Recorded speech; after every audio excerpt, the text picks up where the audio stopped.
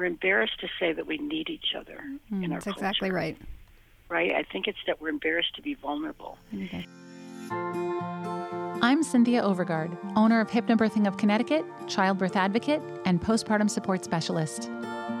And I'm Trisha Ludwig, certified nurse midwife and international board-certified lactation consultant. And this is the Down to Birth podcast. Childbirth is something we're made to do, but how do we have our safest and most satisfying experience in today's medical culture? Let's dispel the myths and get down to birth.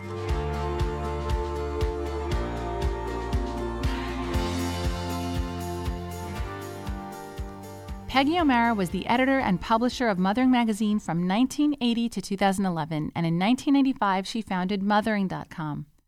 Peggy's books include Natural Family Living, Having a Baby Naturally, and A Quiet Place.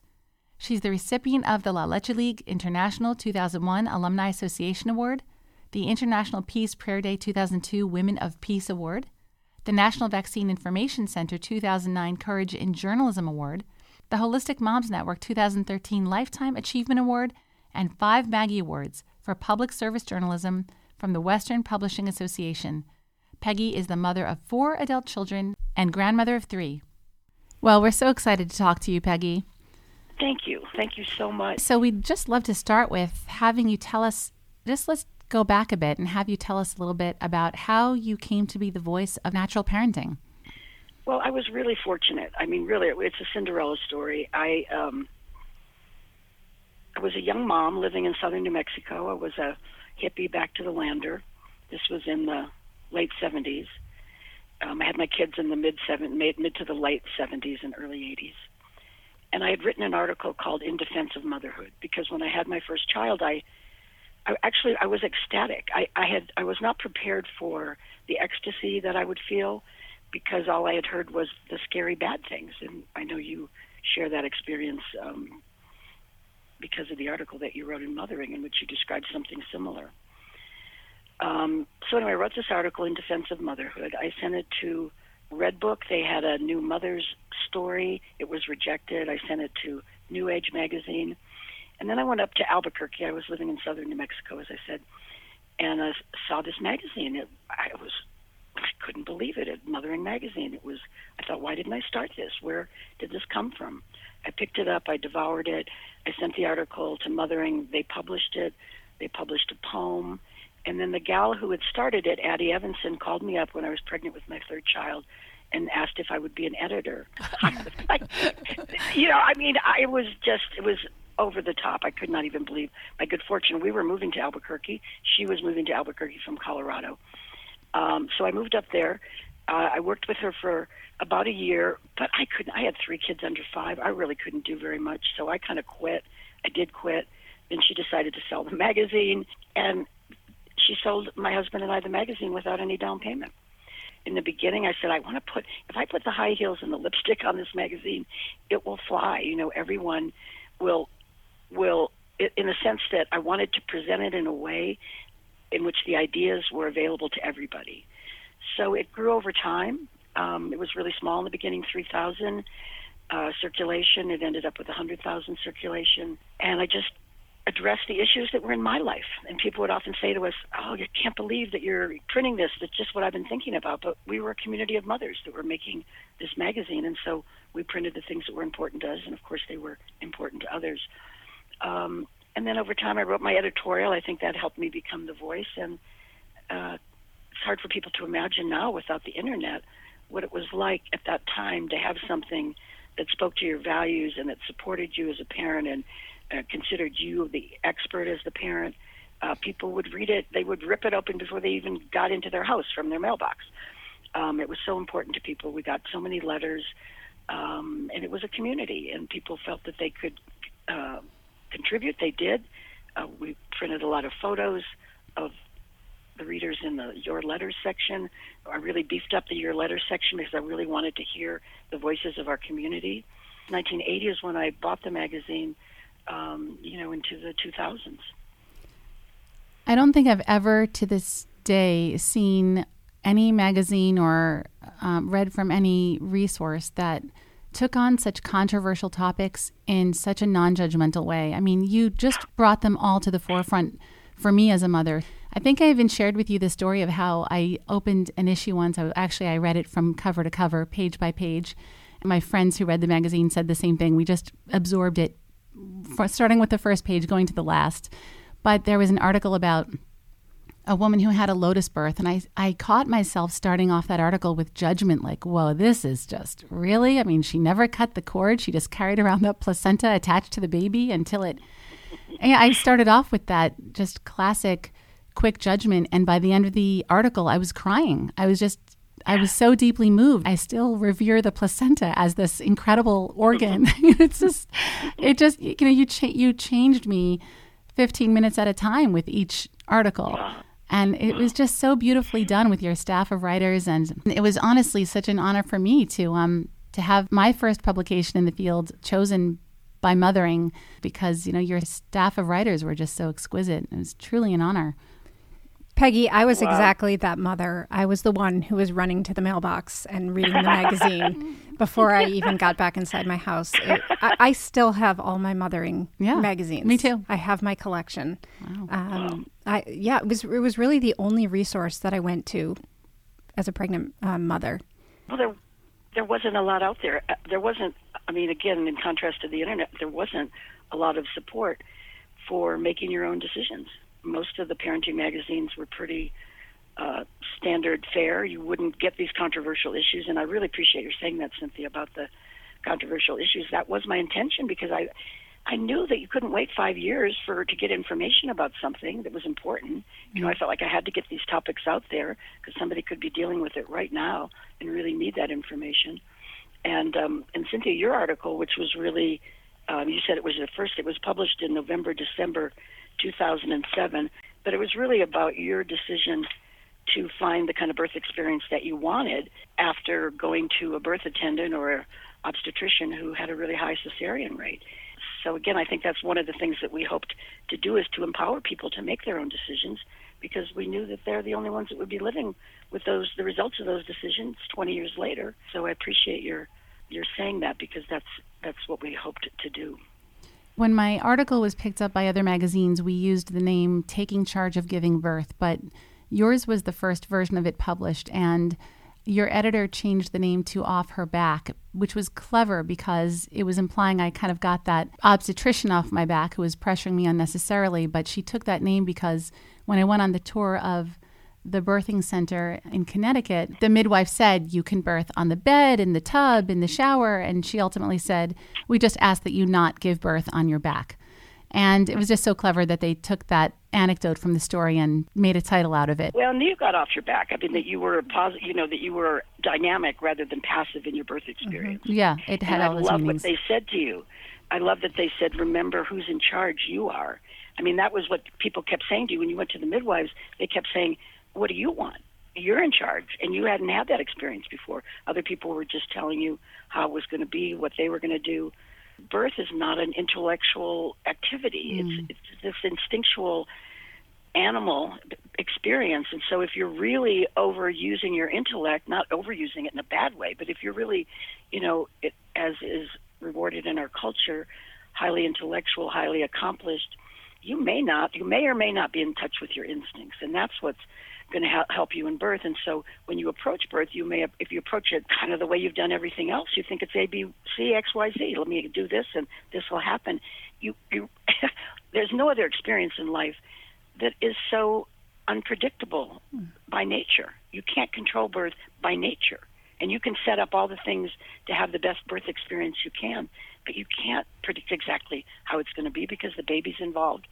And there's really the baby's birth. We talk about it like it's our birth. Mm-hmm. It's the baby's birth. So I find who is a woman in touch with her instinctual nature, and how does she get in touch with that if not through birth? Right. Yeah, we talk about that a lot on this podcast, and that's that innate trust that a woman has to build within herself and her body and with her baby, that connection with her baby, because you're so right. It is not an intellectual process. Well, it's about surrender, isn't it? It's so much about surrender. Surrender, the birth experience, parenting, you're always surrendering to what is. you have these ideas of how it should be, but then you look, this is what's happening now. My kids are acting like this. They don't act like this other way that, you make up or whatever they tell you it should be. So it's really having the courage to face what is and respond to that and come into the moment and learn and change as that demands. You had mentioned right at the start of this interview that your experience of being pregnant or birth or becoming a mother was ecstatic. And I just am a little curious. I want to hear more about or what your expectations were before. Was that sort of your natural inclination to feel that way about pregnancy and birth, or was it something in the process that inspired that, and how did that play out for you? It wasn't my natural inclination. I was, as you're describing, educated, and I had all these things. I had drawings of the birth, little places where I was going to put the bowls and the whatever. I was going to heat up the towels or all the things that I thought you did. It was ridiculous. So I wasn't it wasn't naturally my inclination, but we had a little farm. And so we had goats and chickens, and the goats had babies. And I would get up in the morning and I'd go out, and the goat had a baby. And I'd be like, okay, the goat had a baby. It just I can happened. do that. If the goat had a baby, I can do that. So I was inspired by the natural world very much. So by my cats, by the goats, especially by the goats, because it was like they were bigger and they were like having babies. And they had to give birth to hooves. I was just thinking that. How does anybody do that? They're really soft pointy. When they come out like eggs. Oh, please. I didn't thought about the hooves. That's a whole other conversation. It's so intimidating when I think about it. But, I lived in southern New Mexico. I tried to find a midwife. So I was going to have this stealth home birth with these people that were maybe going to come. And it was the best that I could come up with at the time because I couldn't find, there were no licensed midwives in the state. So my birth experience, I wanted to have a home birth with my midwife friends who were going to attend. Ended up in the hospital because I had a very long pushing stage. Had a satisfactory birth in the hospital. The reason that I felt ecstatic was that I didn't have any drugs during my birth. And that there's a hormonal, Sarah Buckley writes about this, Dr. Sarah Buckley from Australia. She writes about this sort of hormonal cocktail of birth that when it's undisturbed creates this ecstasy that you feel afterwards so that you are in love with the baby, so that you're ready to be a mother. That's the way it's supposed to be, that you get this hormonal boost to help you be a mother. So I think that's what I got, that because I wasn't drugged, when I got home, I just felt like ecstatic. And I think it was because of the hormonal chemistry that I had unleashed in my body by having this kind of, natural experience. Because it was undisturbed. Everything was able to work together in the way that it was supposed to. When I think of my birth, it was very challenging. I was at home. I felt I didn't have the right birth attendant. I ended up having this transfer and all these things. But in the sense of it being undisturbed and just going along in its own way, it definitely was undisturbed, and you're right. And that's a good word to use because I think Michelle O'Dent says that in order to women want to birth in a place where they feel safe and free from dogma. And so whatever the dogma is, you don't want these rules. You just want to let this natural process unfold. When I had my children, I always thought after I gave birth naturally to them, I would feel some kind of ecstasy. And to my surprise, what I felt was the deepest contentedness I'd ever experienced in my life. And it was truly a sense that everyone in the world is okay right now. Everything in the world everyone is feeling this peace. And I don't know if I've ever known peace like that any other day of my life. I always have a heavy heart when I think about the world's problems, but there was something really intense and irrefutable about what I felt physiologically when I was holding my newborns. So since you had that experience, did postpartum ever hit you hard? I mean, did you really just coast from that blissful hour or two right into an easy postpartum experience, or did you ever feel kind of sideswiped by how monotonous or isolating it is, or did you have community and did you circumvent all of that so many women experience today? I think I was really lucky with my first birth. I didn't feel postpartum depression. I continued to feel very good with my first child. I did have community. I was a LH League leader. I joined. That was pretty much the support group that was available to me, and it was a fabulous support group. because I went to meetings every month. I saw other people breastfeeding. I could ask questions about breastfeeding. I saw mothers that were a little bit ahead of me, and then I became a mother that was a little bit ahead of others and could share my experience. So that was that. I feel like La Leche League taught me how to be a mother by what I saw others doing, and by also teaching me to breastfeed, because breastfeeding taught me how to be a mother. By responding to my child through breastfeeding, I learned how to be a mother and what my child needed. With my other children, because I had my children close together, that my first two were 18 months apart, and my second and third were 2 years apart. So as I had more children, I did feel more overwhelmed.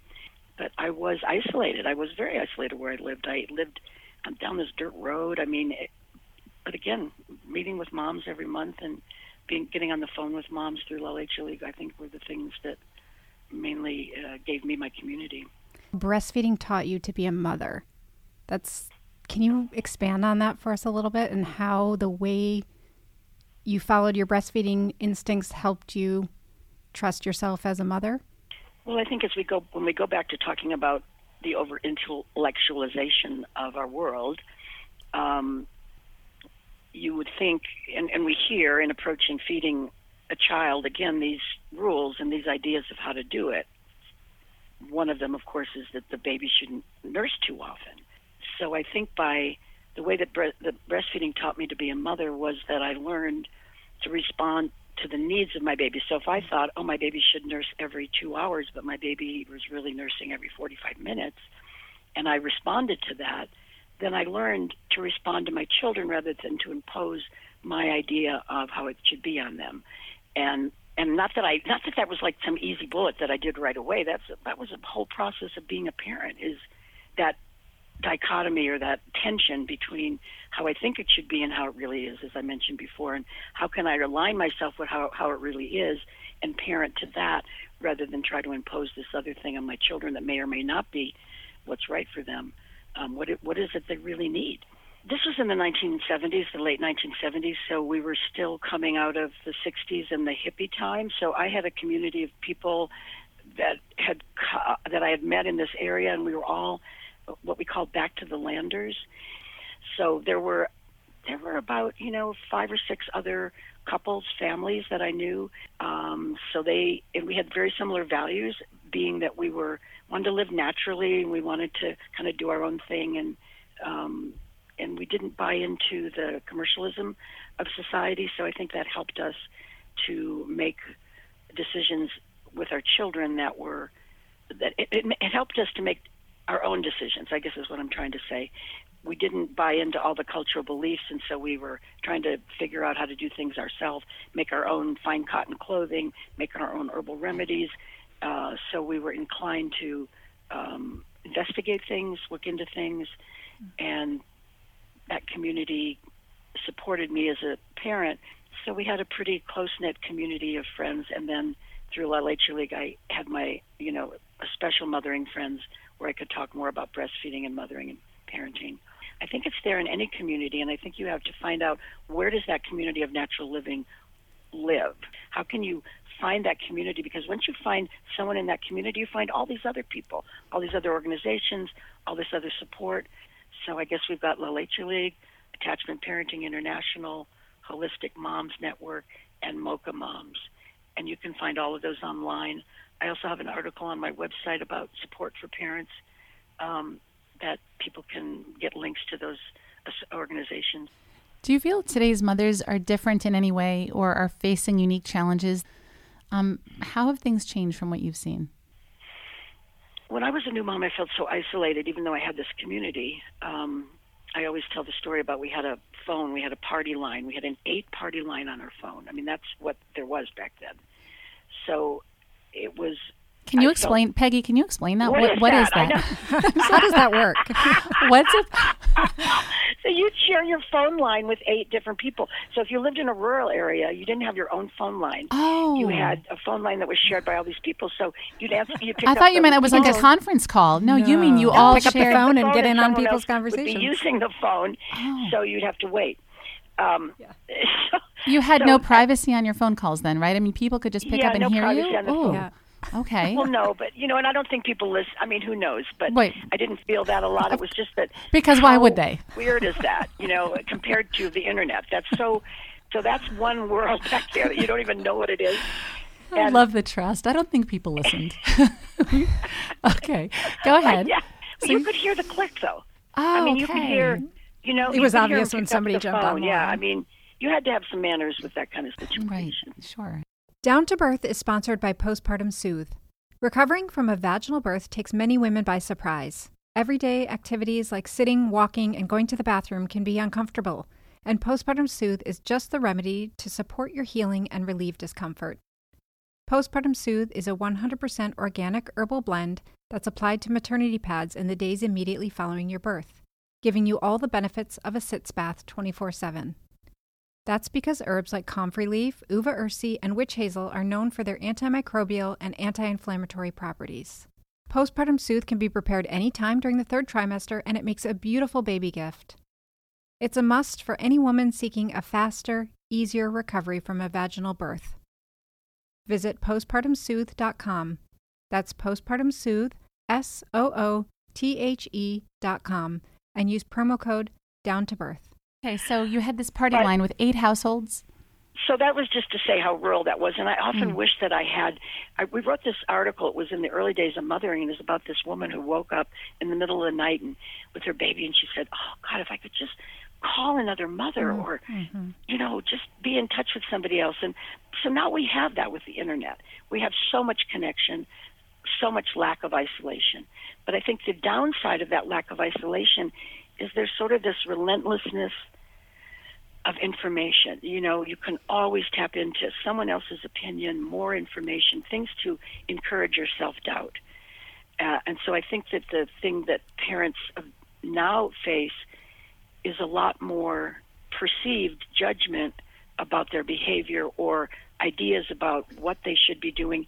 Like these ideas that I was doing, family bed, prolonged breastfeeding, home birth. I mean, nobody was doing them back then. There was no name for it. There was no attachment parenting name. We were just doing these things because we discovered they were good ideas. So now there's a name for everything. You're either an attachment parent or a helicopter parent or a tiger mom or, all these things that ultimately degrade parents and just sort of put them into some little box.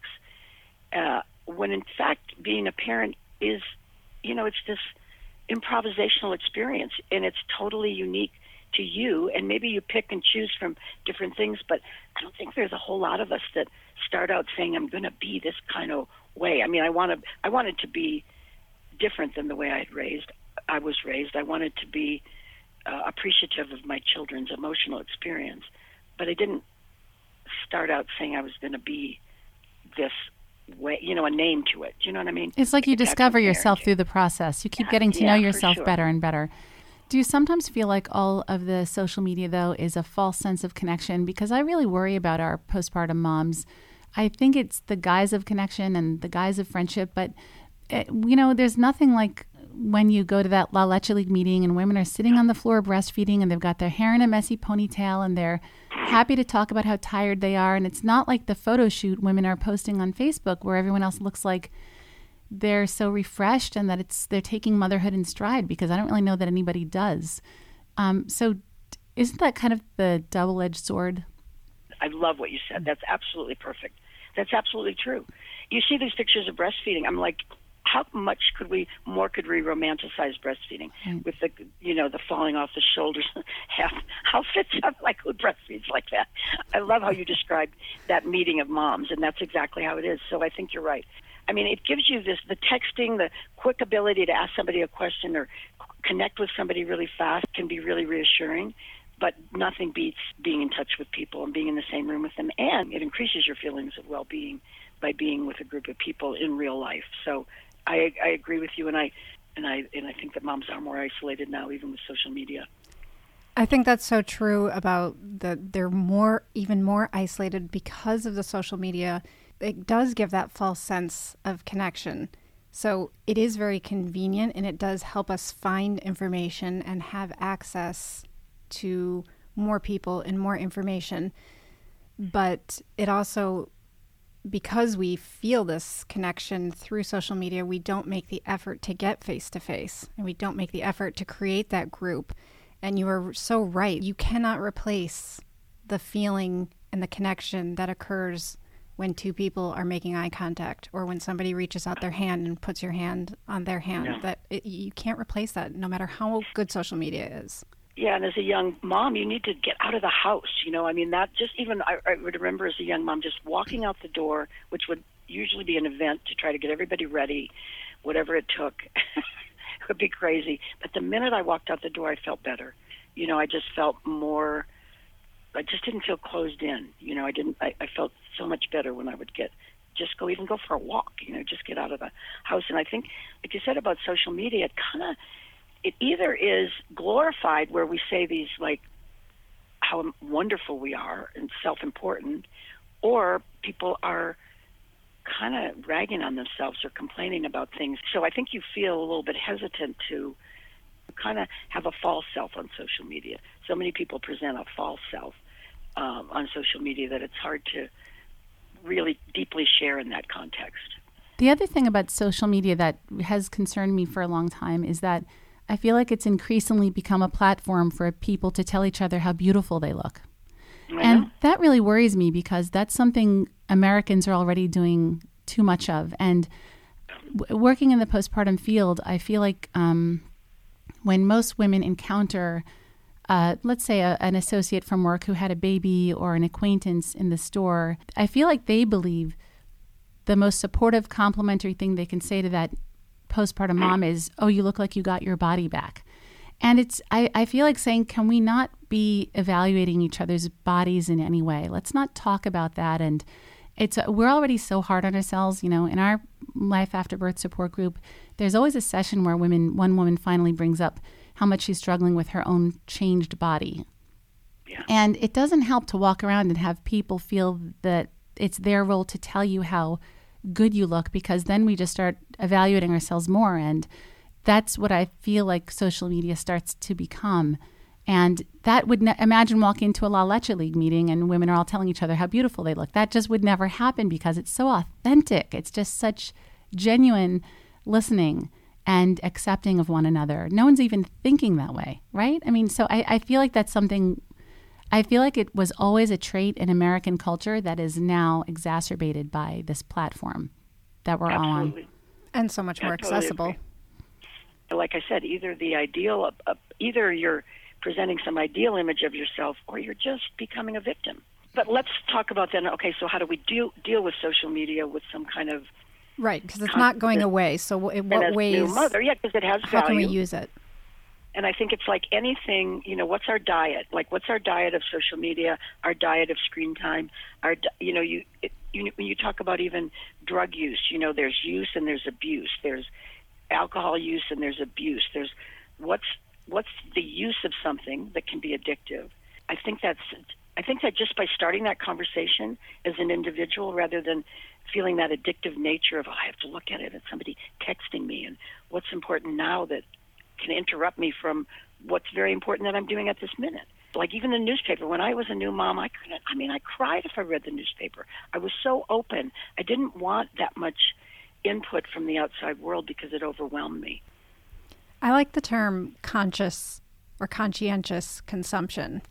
So trying to become aware, and I'm struggling to teach this to my teenage daughters, but trying to become aware of how you consume your content and what it does for you. Can you self-regulate? And can you shut it off? I feel so grateful that I didn't, the iPhones didn't really come around until shortly after my daughter, my second, was born. And when I had those really lonely moments, I just left the house like you did, Peggy. And we now know it is an antidote to depression. I mean, we find ourselves going outside because we just have to. We naturally gravitate. But had I had an iPhone in my hand, I'm not sure I would have even noticed the time going by. It's good when you have those moments where you say, I got to get out of here, because that's a healthier, it's healthier, and it will uplift the spirits more than that distraction. So I feel such compassion for today's moms because of course we go to the iPhone for entertainment. Of course we're looking there for connection. Mm-hmm. I just feel so much for them because they deserve so much more. They deserve fresh air and they deserve the eye contact of one another and to be in the same space. I used to see women in the grocery store, if they had a baby, and there was a part of me like thinking, how weird would it be to walk over and just say, can we be friends? Can we just take a chance here? Because I had such a longing to be with other women in my shoes. It just was so appealing and enticing. That basically happened to me. That you did that? Yeah. What happened?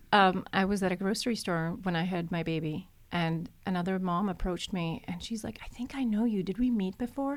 I just didn't remember her. But yeah, we met, like I've seen her before at the library, but she approached me in a grocery store and I was like, for me, she was a stranger.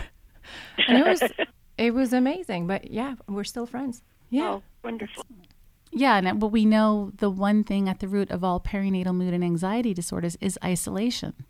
Yeah. So that's what concerns me about social media, because it is this guise of being connected, but it is not the kind of connection we're looking for when we need to remove isolation. It's also not just the guise of being connected, but it's also the thing that provides the distraction to get through the uncomfortable moment of feeling lonely. And if we could sit in that uncomfortable moment of feeling lonely and not distract ourselves with some quick entertainment, could we then find a solution more easily? Would we then take the step to call the friend to actually get out and be face to face? Exactly. Well, let's talk about, then let's articulate those things that a mom can do in those situations. She can go up to a mom in a grocery store that she sees and say hi and see what happens and pretend that they met before. I like that idea. It was all a ploy. She can contact these organizations and see if there's a local chapter or start one. She can go to Meetup or Facebook and see if there's any real in-time meetings that are happening among families or moms in her community. What else? What else would she can go to her birth educator or practitioner and ask to be connected with other moms. It's a big part of my lifestyle, and it changes lives when women form those connections. One thing that works really well in the postpartum support group that we do is it's a 6-week program, and the women grow extremely close by the 3rd or 4th week.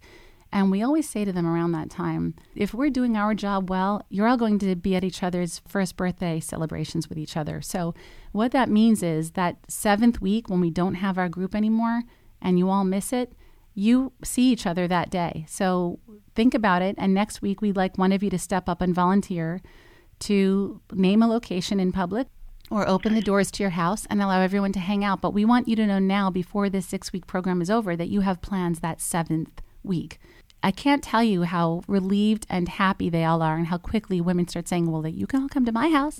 And then they're making plans on their page together. So I think they need that push, that encouragement. Even though they're so close in that space together, I still am concerned about the shyness that tends to ensue. So we say, no, it's your job, you guys. What's your plan? What are you doing that 7th week? We make that a part of the program. No, that's beautiful. It makes me cry, actually, because that's what I thought of as you were saying that, is that we're embarrassed to say that we need each other in our That's culture. exactly right. I think it's that we're embarrassed to be vulnerable. I think that's it.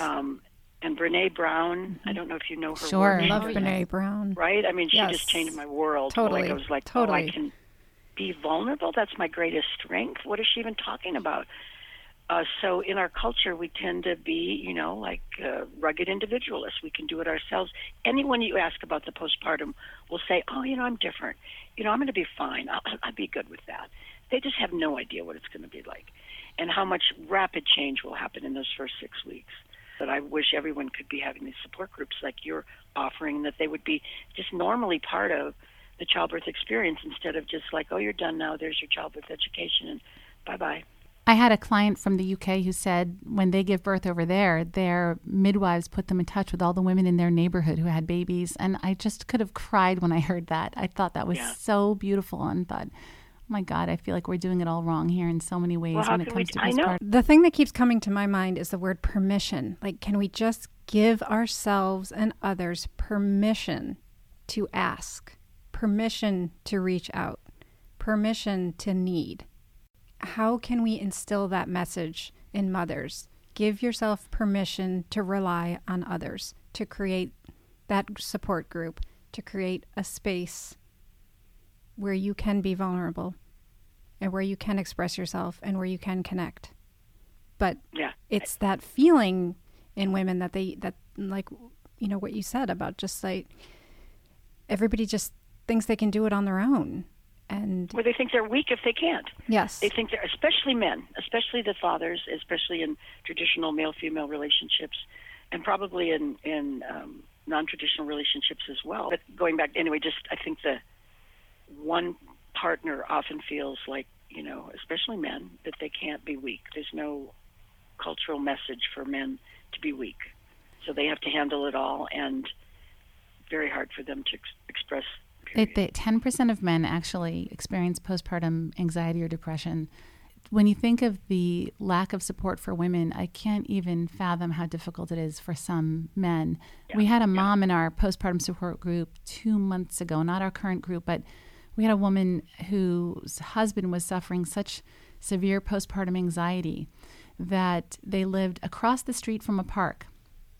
And he wasn't willing to cross the street with the baby to get to the park, even with as a family of 3, even with his wife there. He was just terrified that a car would just come out of nowhere and they wouldn't make it to the other side. And it's heartbreaking because who is he going to talk to? Who does he have to talk to? Well, no one's warning him that can happen to him.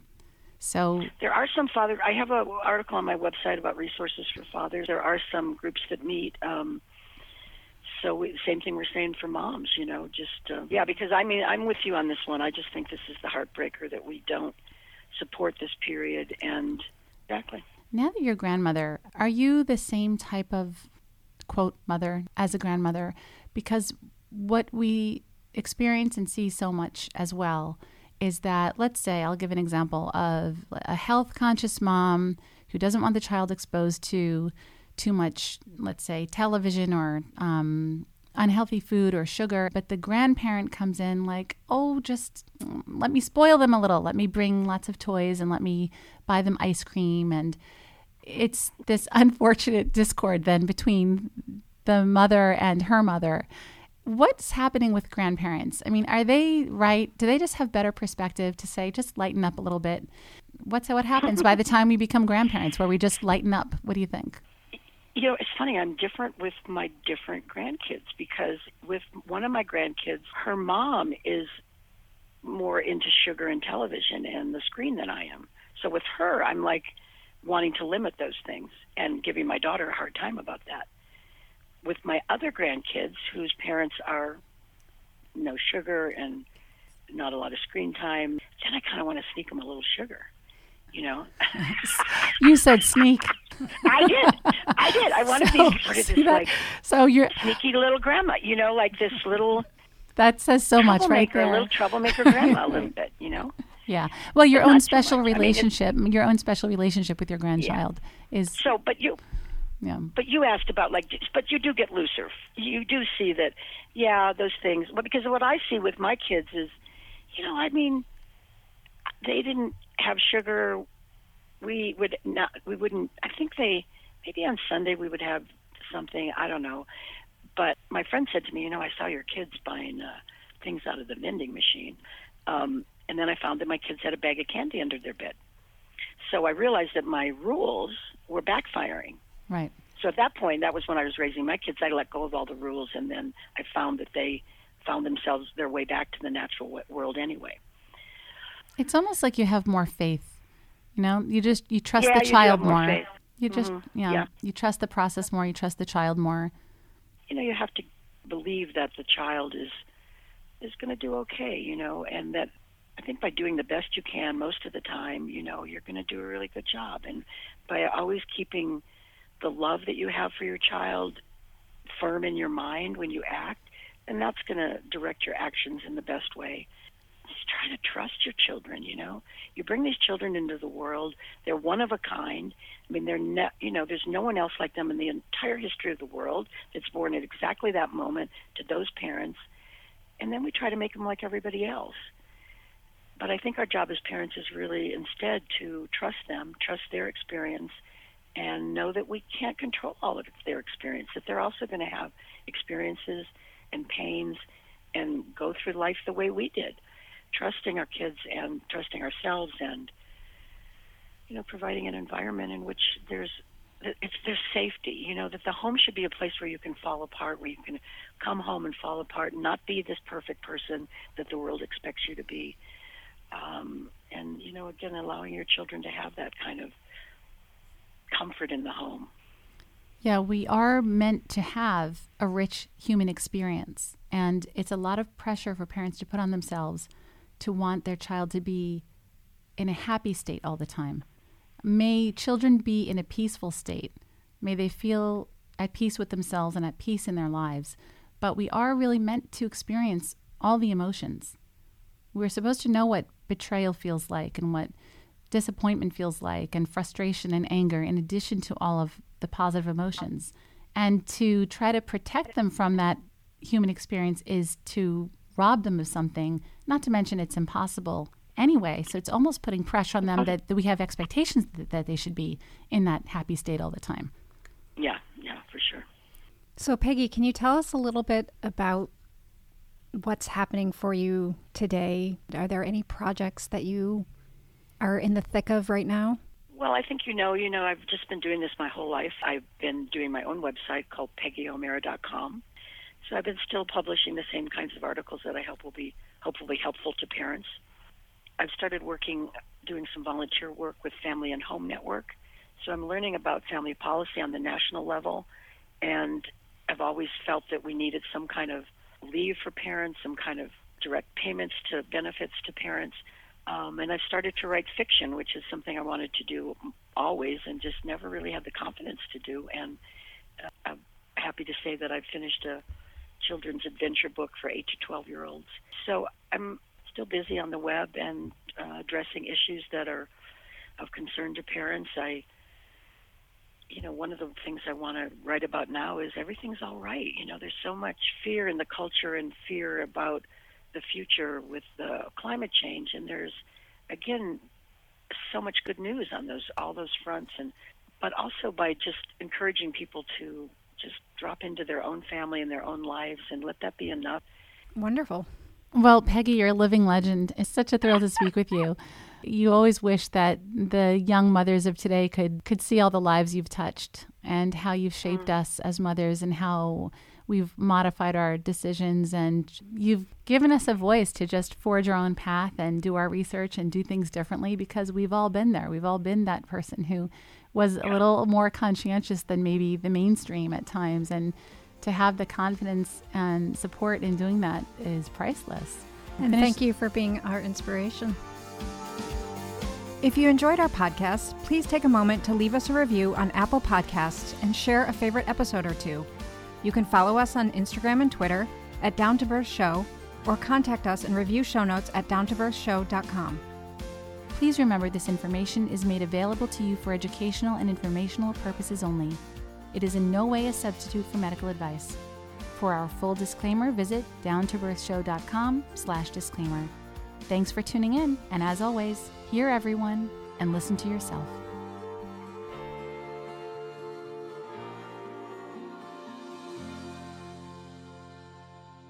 Oh, I just love talking to both of you. You are inspiring to me as well. To see these ideas spread so well is just overwhelming for me, really. And I guess what we've learned, what you're talking about, and what I think Mothering tried to talk about, and what you're talking about in your own lives, is really trusting yourself as a parent, trusting yourself as a person. So that's what I would say to young parents, is to trust themselves.